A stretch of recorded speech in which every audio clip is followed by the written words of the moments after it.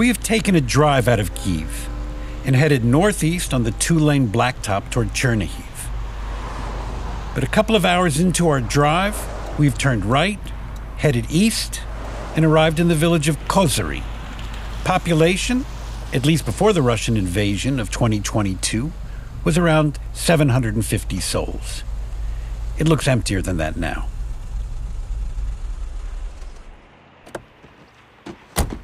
As far as I know, no Jews ever lived here. And during the Second World War, apparently the villagers of Kozyry had been hiding some partisans. In retaliation, the Germans murdered every man, woman, and child in the village.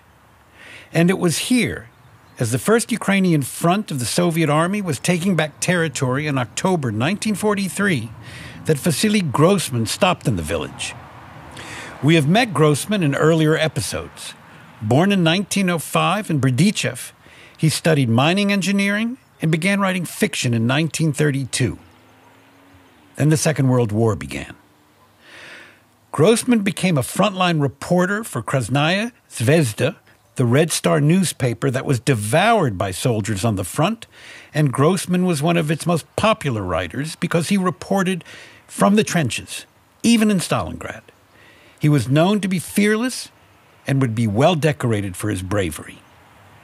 Grossman would go on to write what is now considered one of the great novels of the 20th century, Life and Fate, although he never saw it published in his lifetime. It's just that Vasily Grossman always seemed to need to tell the truth, to say what needed to be said. And it was after visiting Kozyry that Grossman apparently had some time to stop and reflect on what he had been learning about the mass murder of Ukraine's Jews. He had found exactly one Jew alive as the Red Army pushed westward, and he had no idea quite yet that between 1.5 to 1.6 million Jews had been murdered in Ukraine. Grossman submitted an article for publication. He called it Ukraine Without Jews. It was rejected. It was translated into Yiddish but soon forgotten. The historians Antony Beaver and Luba Vinogradova came upon the original in a Moscow archive decades later, and in 2022, Polly Zavadivka translated it for the first time into English.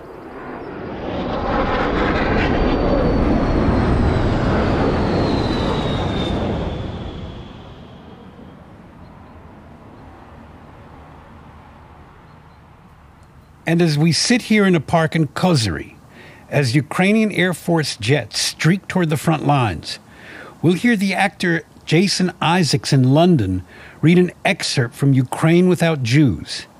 Like the best of Grossman, the prose is poetic, and part of it sounds like a prayer.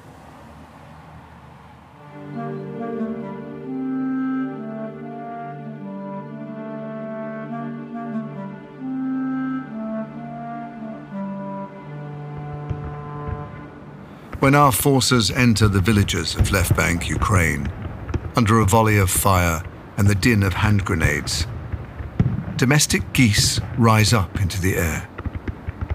Flapping their enormous white wings, they circle above peasant huts, above lakes covered in water lilies, above fields and gardens.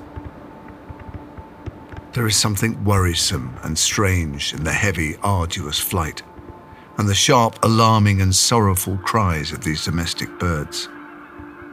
It is as if they are calling the soldiers of the Red Army to witness heartbreaking and frightening images of life. As if they are rejoicing at the arrival of our forces, simultaneously weeping with joy and lamenting, screaming of great losses and of the tears and blood that have aged and salted the soil of Ukraine.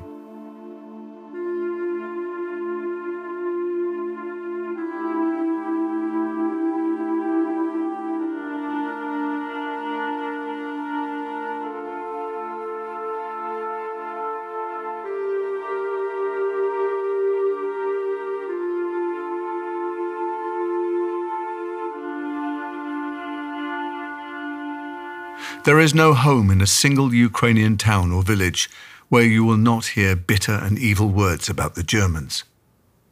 No home where tears have not flowed during these past 2 years. No home where people do not curse German fascism. No home without an orphan or widow. These tears and curses flow like streams to an immense river of collective grief and fury. Day and night, its troubles and pain roar beneath the Ukrainian sky that has been darkened by the smoke of raging fires. There are also villages in Ukraine where one doesn't hear any crying or see tear-filled eyes, villages that are ruled by silence and peace. I visited a village like this on 2 occasions. The first time on the 26th of September and again on the 17th of October in 1943. This village, Kozyry, lies on the ancient Kiev highway between Nizhny and Kozlets. I visited Kozyry once during the day and another time on a heavy autumn night. On both occasions, silence and peace ruled over Kozyry. The peace and silence of death. The Germans burnt 750 homes here before Easter, and 750 families were burnt alive in these homes. No one, not a single child or old woman, emerged from the flames. In this manner, the Germans punished a village for having sheltered partisans. And it occurred to me that just as Kozyry is silent, so too are the Jews in Ukraine silent. In Ukraine, there are no Jews. Nowhere.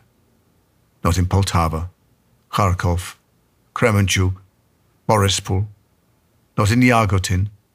Stillness. Silence. A people has been murdered. Murdered are elderly artisans, well-known masters of trades, tailors, hat makers, shoemakers, tinsmiths, jewelers, house painters, furriers, bookbinders. Murdered are workers, porters, mechanics, electricians, carpenters, furnace workers, locksmiths. Murdered are wagon drivers, tractor drivers, chauffeurs, cabinet makers. Murdered are millers, bakers, pastry chefs, cooks.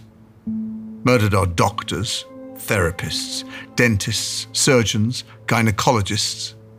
Murdered are experts in bacteriology and biochemistry, directors of university clinics, teachers of history, algebra, trigonometry. Murdered are lecturers, department assistants, candidates, and doctors of science. Murdered are engineers, metallurgists, bridge builders, architects, shipbuilders. Murdered are pavers, agronomists, field crop growers, land surveyors. Murdered are accountants, bookkeepers, store merchants, suppliers, managers, secretaries, night guards. Murdered are teachers, dressmakers. Murdered are grandmothers who could mend stockings and bake delicious bread, who could cook chicken soup and make strudel with walnuts and apples. And murdered are grandmothers who didn't know how to do anything except love their children and grandchildren. Murdered are crying newborns who were greedily sucking at their mother's breasts until their final moments. All are murdered. Many hundreds of thousands, millions of people. This is not the death of individuals at war who had weapons in their hands and had left behind their home, family, fields, songs, books, customs, and folk tales. This is the murder of a people. The murder of homes, entire families, books, faith. The murder of the tree of life. This is the death of roots and not branches or leaves. It is the murder of a people's body and soul. This is the murder of a people's morals, customs, and anecdotes passed from fathers to sons.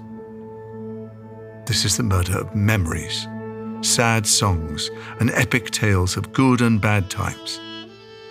It is the destruction of family homes and of burial grounds. Where is the Jewish people? Who will ask the 20th century's Cain that dreadful question?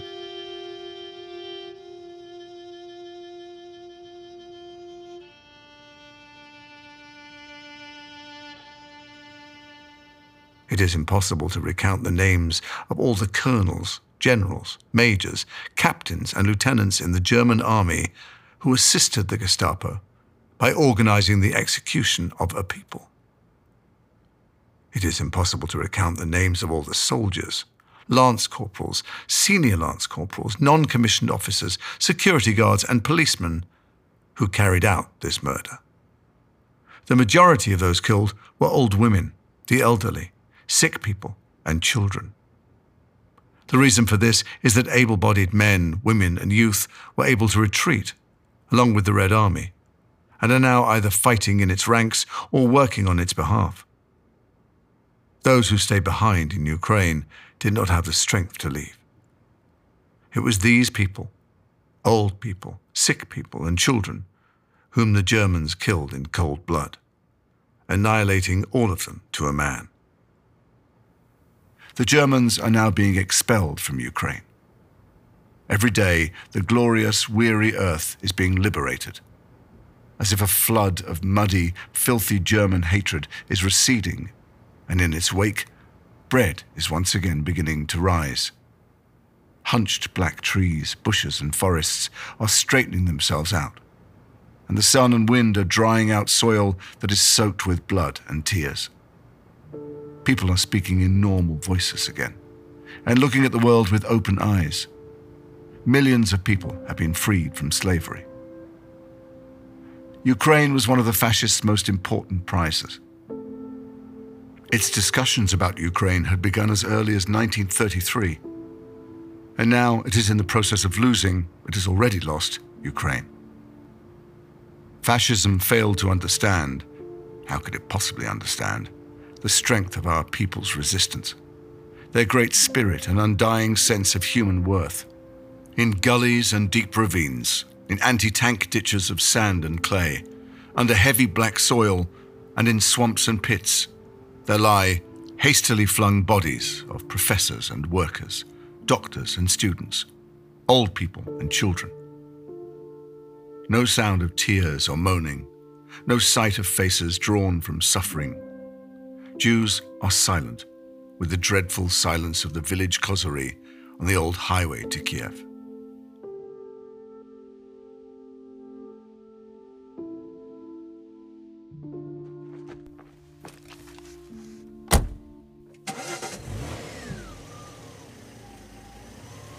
It's late afternoon, and I have a 3-hour drive back to Kyiv. During the war, I mean this war in 2022, curfew starts at 11 o'clock every night.